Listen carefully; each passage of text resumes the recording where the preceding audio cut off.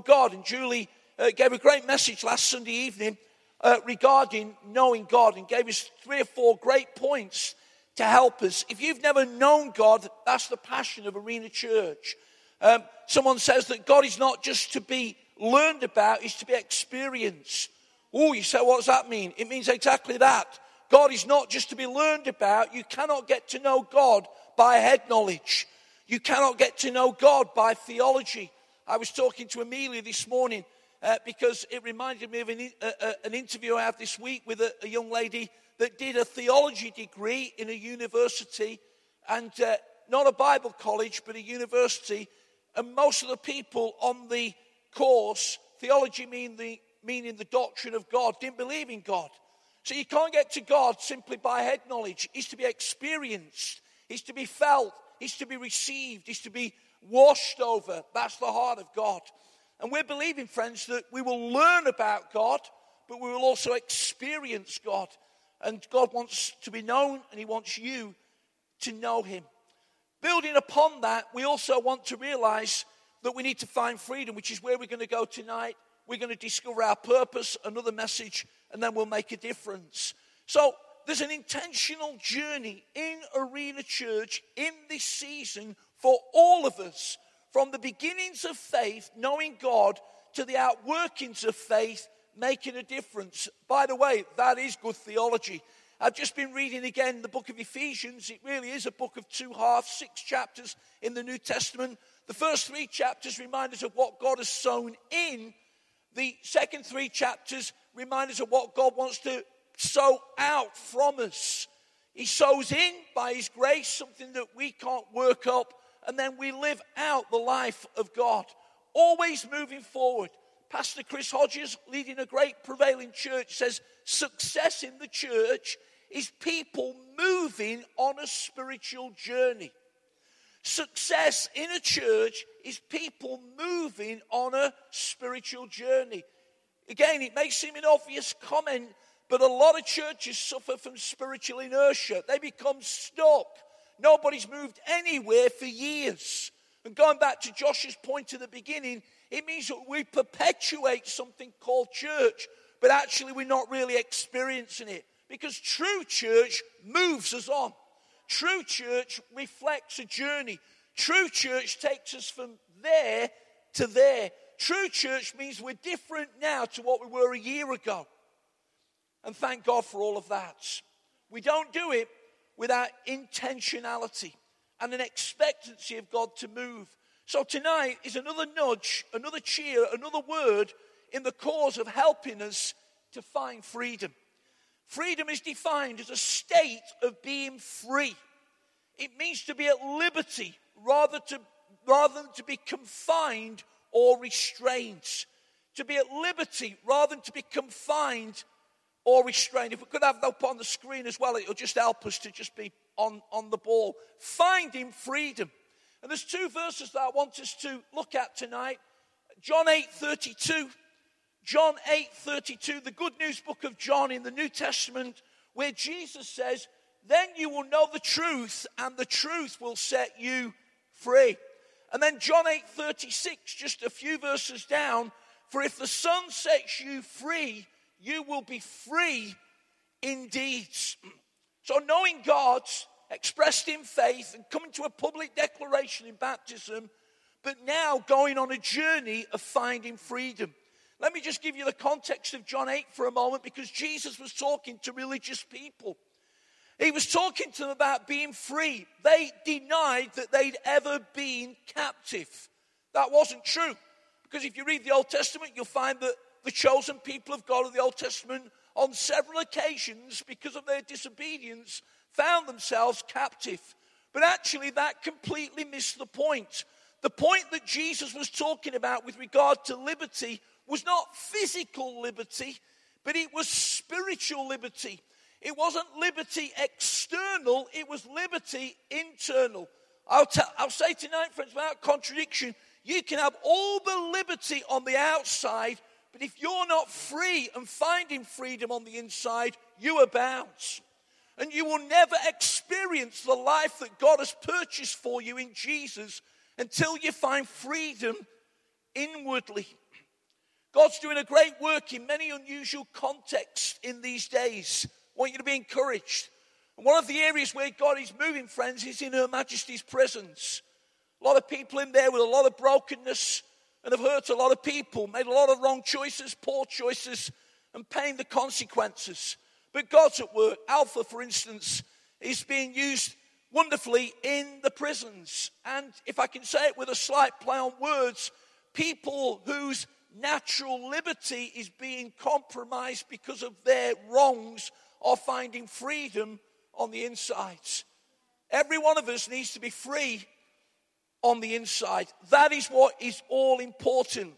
Now let me let you into a debate that preachers and pastors have had on many occasions regarding freedom. It's this.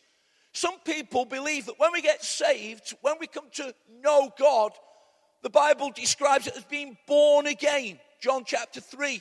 The theological word for that is regeneration. In other words, we come alive on the inside. It may be that you were one of those skeptics that came to church and said, what's all those people doing? Playing songs and lifting hands? Or you may be one of those people that are gladly in church tonight that once confessed, you'll never find me in church. But God did something on the inside of your life. You became alive to God. You were born again of His Spirit, and you became a Christian. Now, some people say, that's it. They would rail against Celebrate Recovery, Freedom in Christ, counseling, rehabilitation courses, because they would declare that it was all done at the cross. Well, none of us would argue with the fact that it was all done at the cross. But how does it work out in our lives? Well, let me give you what I believe the Bible reveals as the answer, and it's twofold. Number one, there is a conversion to Christ. We believe in this church in conversion. Not just coming to church, not just sitting on a seat, not trying to do good works to get to God, but doing good works because we've found God. Being converted. For some people in the room tonight, they would be able to take you to the church building, the pastor that spoke, the message that was preached, the date that they got saved, the time that they walked to the front of the church, the person that prayed for them. They've got absolute clarity on the moment of conversion. For other people, it was different. It was more gradual. It was something that they knew had taken place over a period of time, that they'd come out of darkness into light. They came to know God. And one of the things that we need to do on that journey, as Julie reminded us last week, as a public expression of that, is to reveal it in baptism. So important. Knowing God. Now, it may have been that your conversion was spectacular. It may be, for instance, that you couldn't string a sentence together without swearing. And you got saved, and without even realizing it, you stopped swearing. And they're all saying at work, what's up with you? You used to put the money in the swear box. Now there's nothing going in. It may be that you drank like a trooper. And when you got saved, you sort of didn't want to go to the pub anymore. It seemed empty, shallow, vacuous. It may be that you didn't have a conscience. You didn't care who you trampled on. You didn't think about anybody. When you got saved, your conscience, which is a gift from God, became sharpened. And it went deep in your heart in terms of how you behaved, how you lived. I get all of that. Different things to different people. The reality is, friends, that however we were changed, we need to keep being changed. However much we found freedom, we need to continually find freedom. Because the other element of the journey is not just conversion, which we might define as the crisis. It's sanctification, which we define as the process. What does that long word sanctification mean? Well, it's in the Bible, so I'm not apologizing for it. But it simply means to be holy. The word sanctify and the word holy interchange in the Bible. They mean the same thing. In the Old Testament, which is full of shadows and types, which were giving us an insight into the work of Jesus on the cross, that's why those things were demolished. You realize that things were sanctified. There was a tent in the Bible called the tabernacle. It was the place of worship. They would sanctify things. And then if you take the trouble to read Leviticus sometime, you'll see the rigmarole that the priests had to go through to represent the people in the holiest of all. He had to be sanctified. He had to be clean. He had to be holy. Some people think that's still the way it's done. The reality is, in the cross, we're all kings and priests to God. And it was shadows and types pointing towards what Jesus did in the final work of the cross that brought us into a new order. It's not about things now. It's not about tables and bowls. It's not about arks. It's not about garments. It's about people. That's all God's bothered about. The only thing that he's bothered about being holy in the New Testament is people. We've replaced it with holy days, holy temples, holy things, holy artifacts, holy places, holy windows. None of those things, friends, matter. I'm sorry.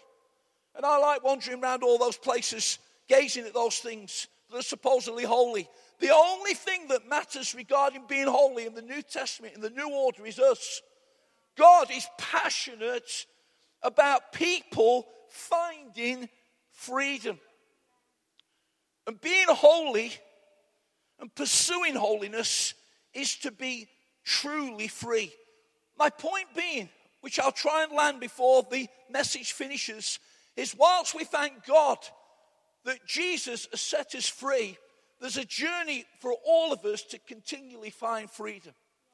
And the more I push into God, and the more I sense his presence, and the more I want to be the man that God has destined and purposed me to be, the more I realize I'm still in pursuit of being free. It's an amazing journey. And you may be here tonight, you've never been to church before, you need to find freedom. It may be that you've been a Christian 30 or 40 years and have been in hundreds of these settings. But we're believing, friends, that you will be freshly inspired in this season to continually find all that God has purposed you to be. In Arena Church over the years, we have determined and continue to determine to invite people to know God. The crisis, conversion.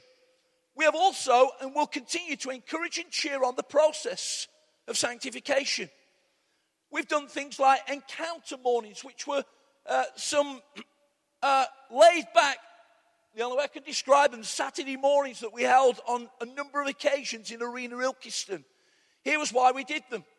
The encounter mornings were an opportunity in our discipleship journey or our holiness journey to have who we are in Christ confirmed and to submit any issues that impede or obstruct the power of the cross. We did it by reflecting, repenting, renouncing, and receiving. We've also had a number of prayer encounter evenings that have been held in this room and at Ilkeston in the season that God led us into, that have morphed into First Tuesday that Josh spoke about. But let me remind you that presence, P-R-E-S-E-N-C-E, not presents that people have received tonight, presence must always be accompanied by process. You see, I've come to the conclusion that I want some people to be free more than they want to be free. They want me to pray for them every week. They want me to be laboring over their problem. They want me to be, but they don't want to be free. I believe, friends, that the presence of God at times can come in all sorts of ways. Sometimes in our church, you may see somebody fall over. Not because they're odd or weird, but it's been impossible to stand in the power of the presence of God. We don't make a doctrine about that. We don't go home sad because we haven't had 20 people fall over in a meeting, but occasionally it happens. We also have sometimes people shake in the presence of God.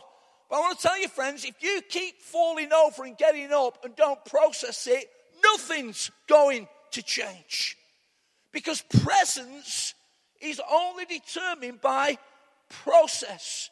We have people that would love the services to go on and on and on and on. I'm worried that I get some irate non-Christian husband throttling me about 9:30 tonight saying, why haven't you let my wife come home before now? And then, of course, that sort of person grabs me at the door and says, Phil, you know the worship could have gone on, don't you? Well, how long could it have gone on? And if you don't understand that the worship always goes on into your office, your hospital, your factory tomorrow, you don't understand worship. In other words, friends, we are constrained by time. I know that sits uncomfortably with people that forever want it to go on, but we understand that. We craft intentional services that are not pushing back on God, but we believe that as we meet at 6 o'clock, it doesn't mean that it's going to be 9 o'clock before God comes. And we're all tired, but somehow we've got to give 3 hours for the Lord to arrive. He's here right now. We've been praying, we've been preparing, we've been planning, we've been thinking, we've been expecting. And in these next few minutes, God can do something amazing in you. One final point for the cause of balance, and it's this: that you cannot read the good news books of Matthew, Mark, Luke, and John without reading that Jesus was confronted with and exercised delegated authority over demonic powers. And so it may be that in the area of ministry and finding freedom, this may be an area of ministry that needs to take place in people's lives. But here's the truth. Is every wrong in our life rooted in a demonic source? Answer, no. Because we have to deal with our flesh, which is simply the old life. And demon powers sometimes get bad press for the cause of the flesh life not being crucified. So we need to be careful that we don't get preoccupied and go down cul-de-sacs, or that we don't become so skeptical that we deny the power of wrong and darkness, which we don't do in this church. We don't talk about the enemy of Lot because we'd like to talk about Jesus more. But it was C.S. Lewis that says that the views of the magician and the materialist, extremes, imbalance, are viewed with equal delight. And we refuse to go to either place in Arena Church. So yes, we have a desire intentionally to press into finding freedom. So then, why as Christians do we sometimes settle for something less? As a pastor, I want to briefly give you 3 observations that I see particularly that limit people in the area of freedom. I'm not a counselor, I'm a pastor. I'm not a trained counselor, I'm a pastor. I don't want this to seem as though I've been reading hundreds of books and I'm going to take you down a route of psychobabble for the next few minutes. I've not done that either. Just 3 simple points in terms of being a pastor in a church. But 3 issues that for me seem to come up again and again and again that inhibits freedom. Number 1, identity. This is me. I can't help it. This is who I am. Get over it. You're going to have to take me or leave me. I'm moody. I'm bad-tempered. I'm erratic. I'm mean. I've come to realize, friends, that people that are mean have normally got quite a lot of wealth, but somewhere in their psyche, they never feel they've got enough. So they're forever hanging on to what they ought to give away in case they've not got enough when they've already got enough. You need to deal with it. If that's you, because God's saying it's robbing you of your real identity. It's me because of my family. Oh, my family. That is what's made me me. Oh, if you knew where we grew up, if you knew that I was the oldest, if you knew that I was the youngest in our family, that's what's made me me. Well, I'm not saying no to 7, so I probably need a psychologist afterwards to help me out. But the reality is, friends, that we can define ourselves in a way that is wrong. And it limits our freedom. Here's what the Bible says about you and about me. The Bible says that you are fearfully and wonderfully made. The Bible says that all your days are ordained in his book. The Bible says that he wants to know you in a personal way. And his longing is that you would fulfill the purpose that sits over your life that nobody else in the earth can fulfill. And when you do that, you truly live free.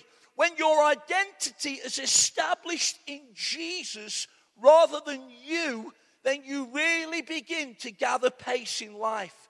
Your identity is not in your job or even your lack of job. I can't get a job. We're believing that if you can't get a job, you're going to get one. I'm Phil. Hello, Andy. My next question so often, particularly in the man's world, so what do you do for a living, Andy?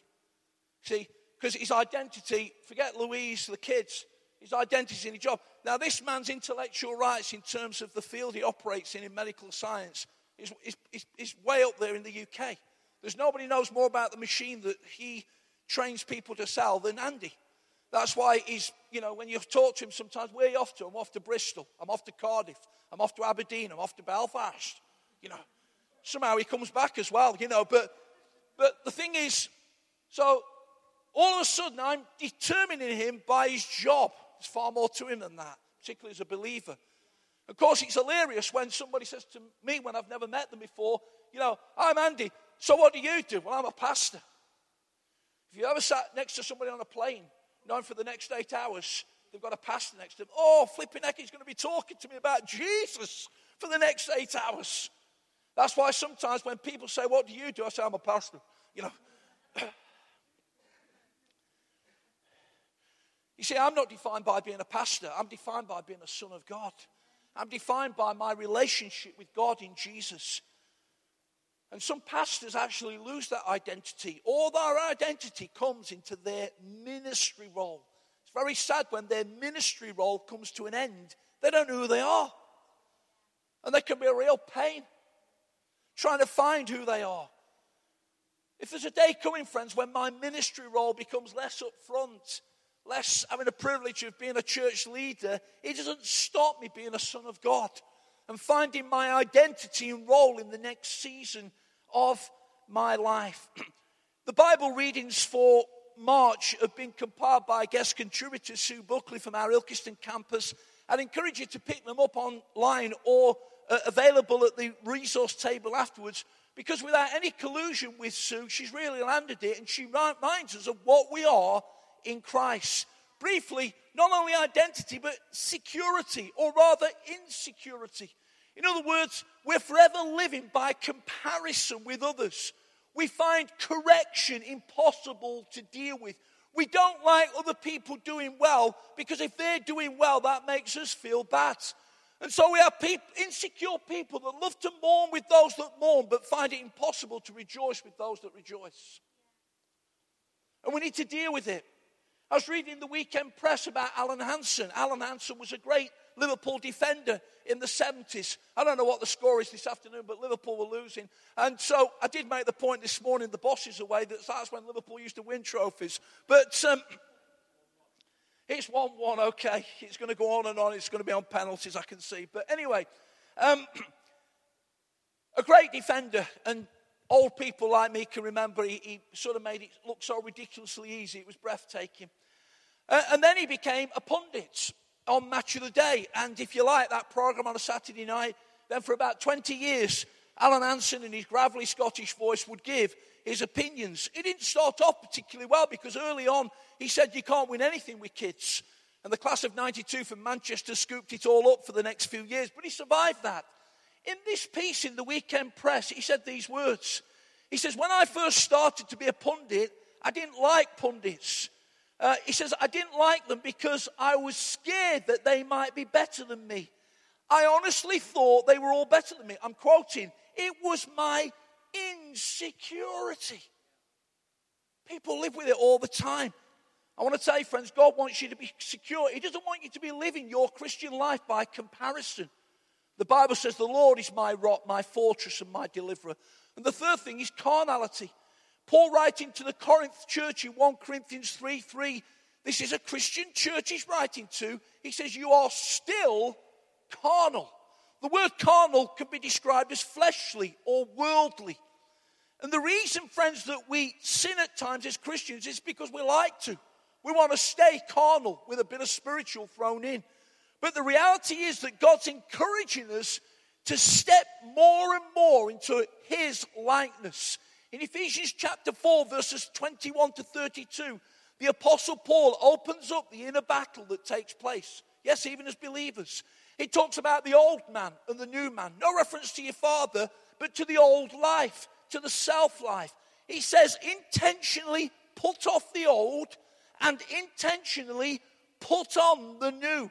Putting on the new literally means to become in practice what God intends us to be. And this week, we will have many opportunities To put off the old, we can hang on to it. And to put on the new, we can push it aside. But if we desire to increasingly move in our freedom by God's grace, then we'll be believers that are increasingly putting off the old man and putting on the new. Briefly, the importance of freedom. Let me read from 2 Corinthians, some favorite verses of Christians from the Message.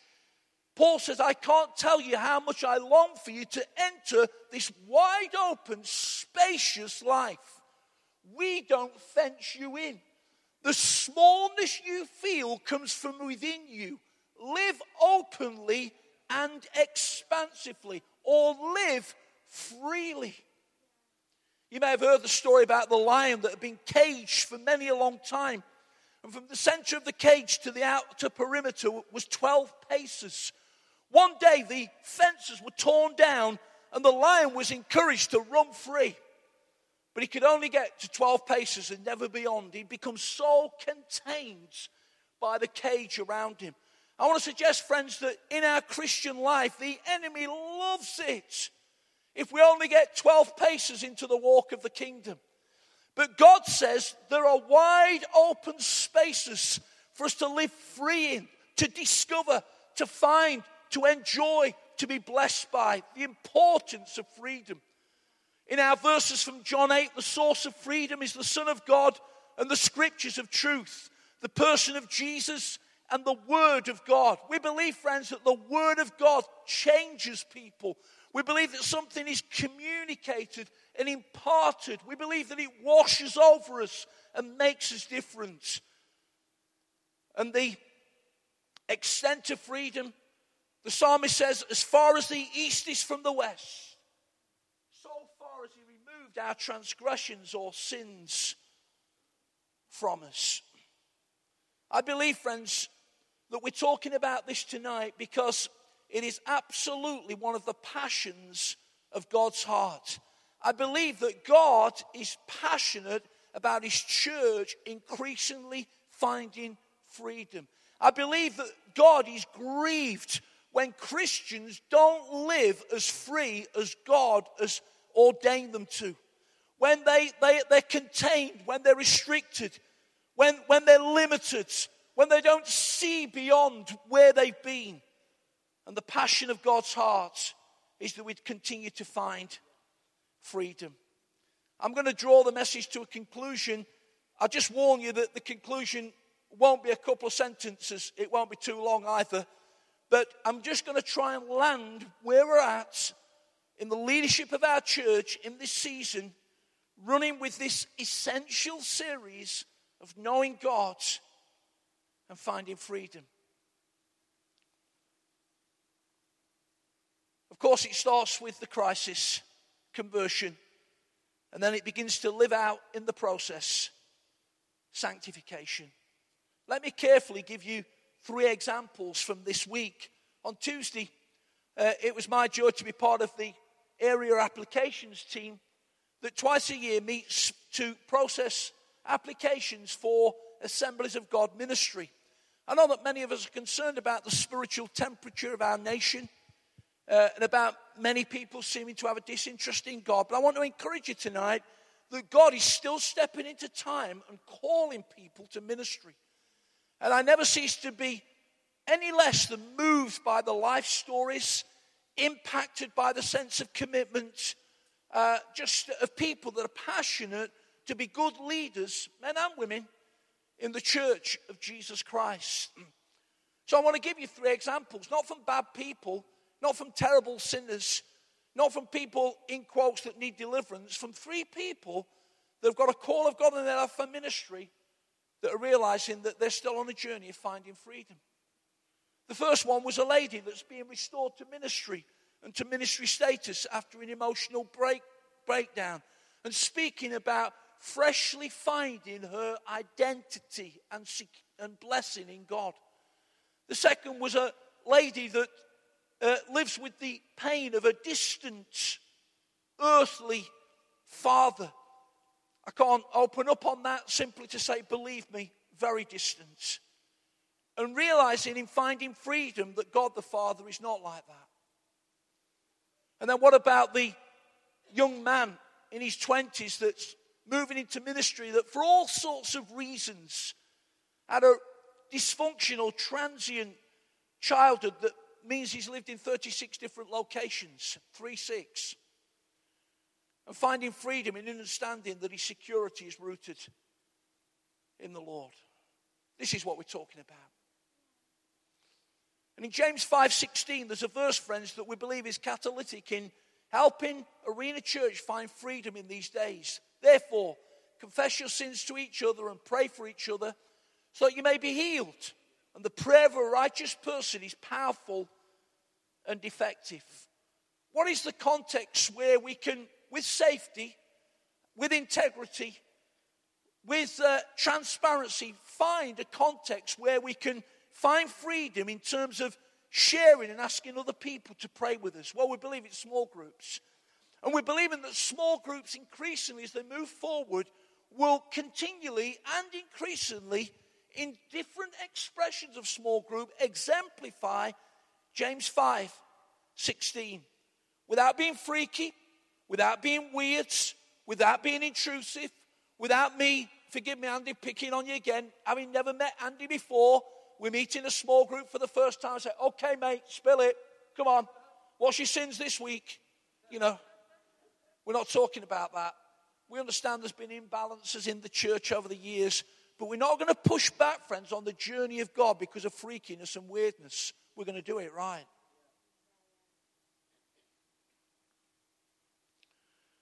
And let me give you 2 or 3 examples of this. In the United States, there's been a powerful men's small group ministry called Promise Keepers. It has a 7-fold promise that people hold themselves accountable to. Number 1, they'll honor Jesus.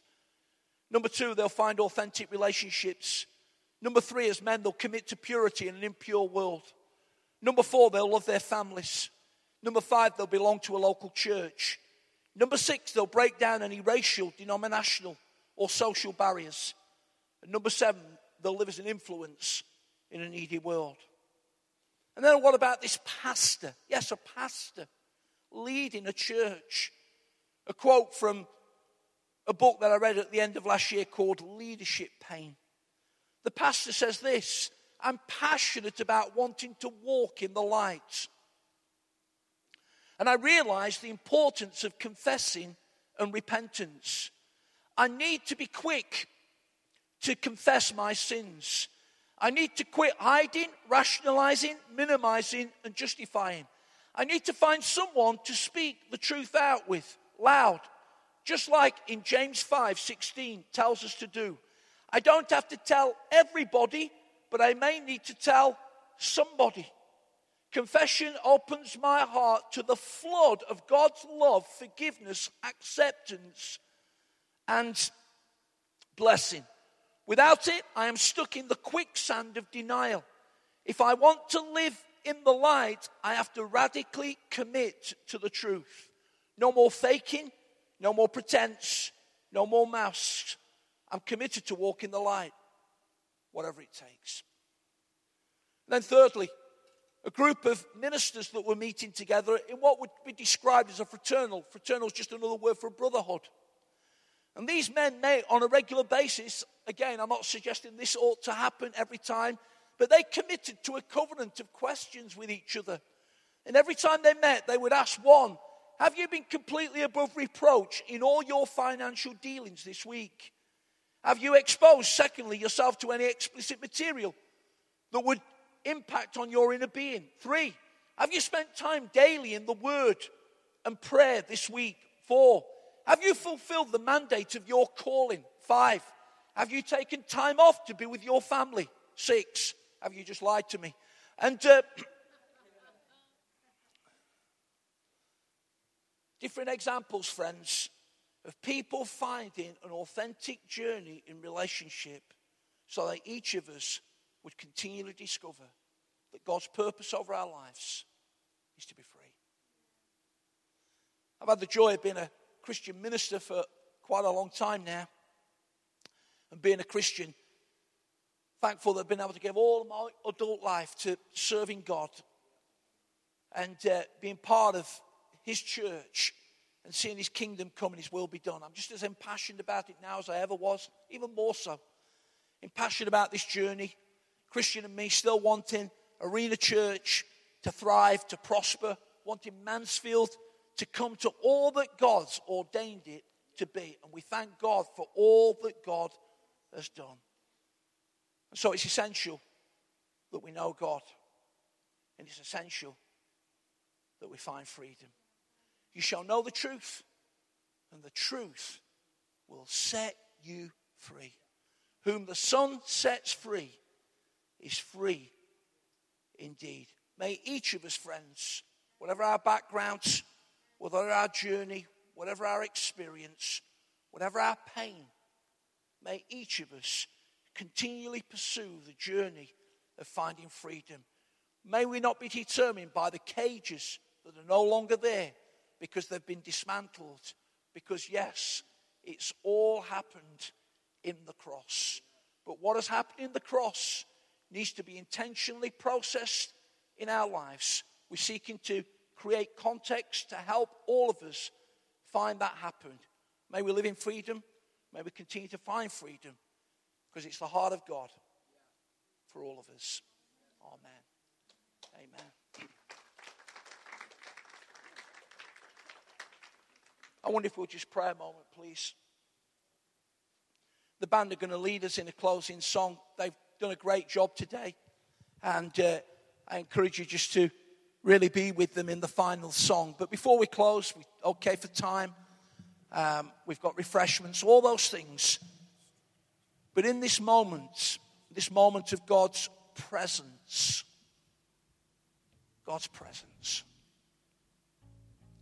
I wonder if we can just pray.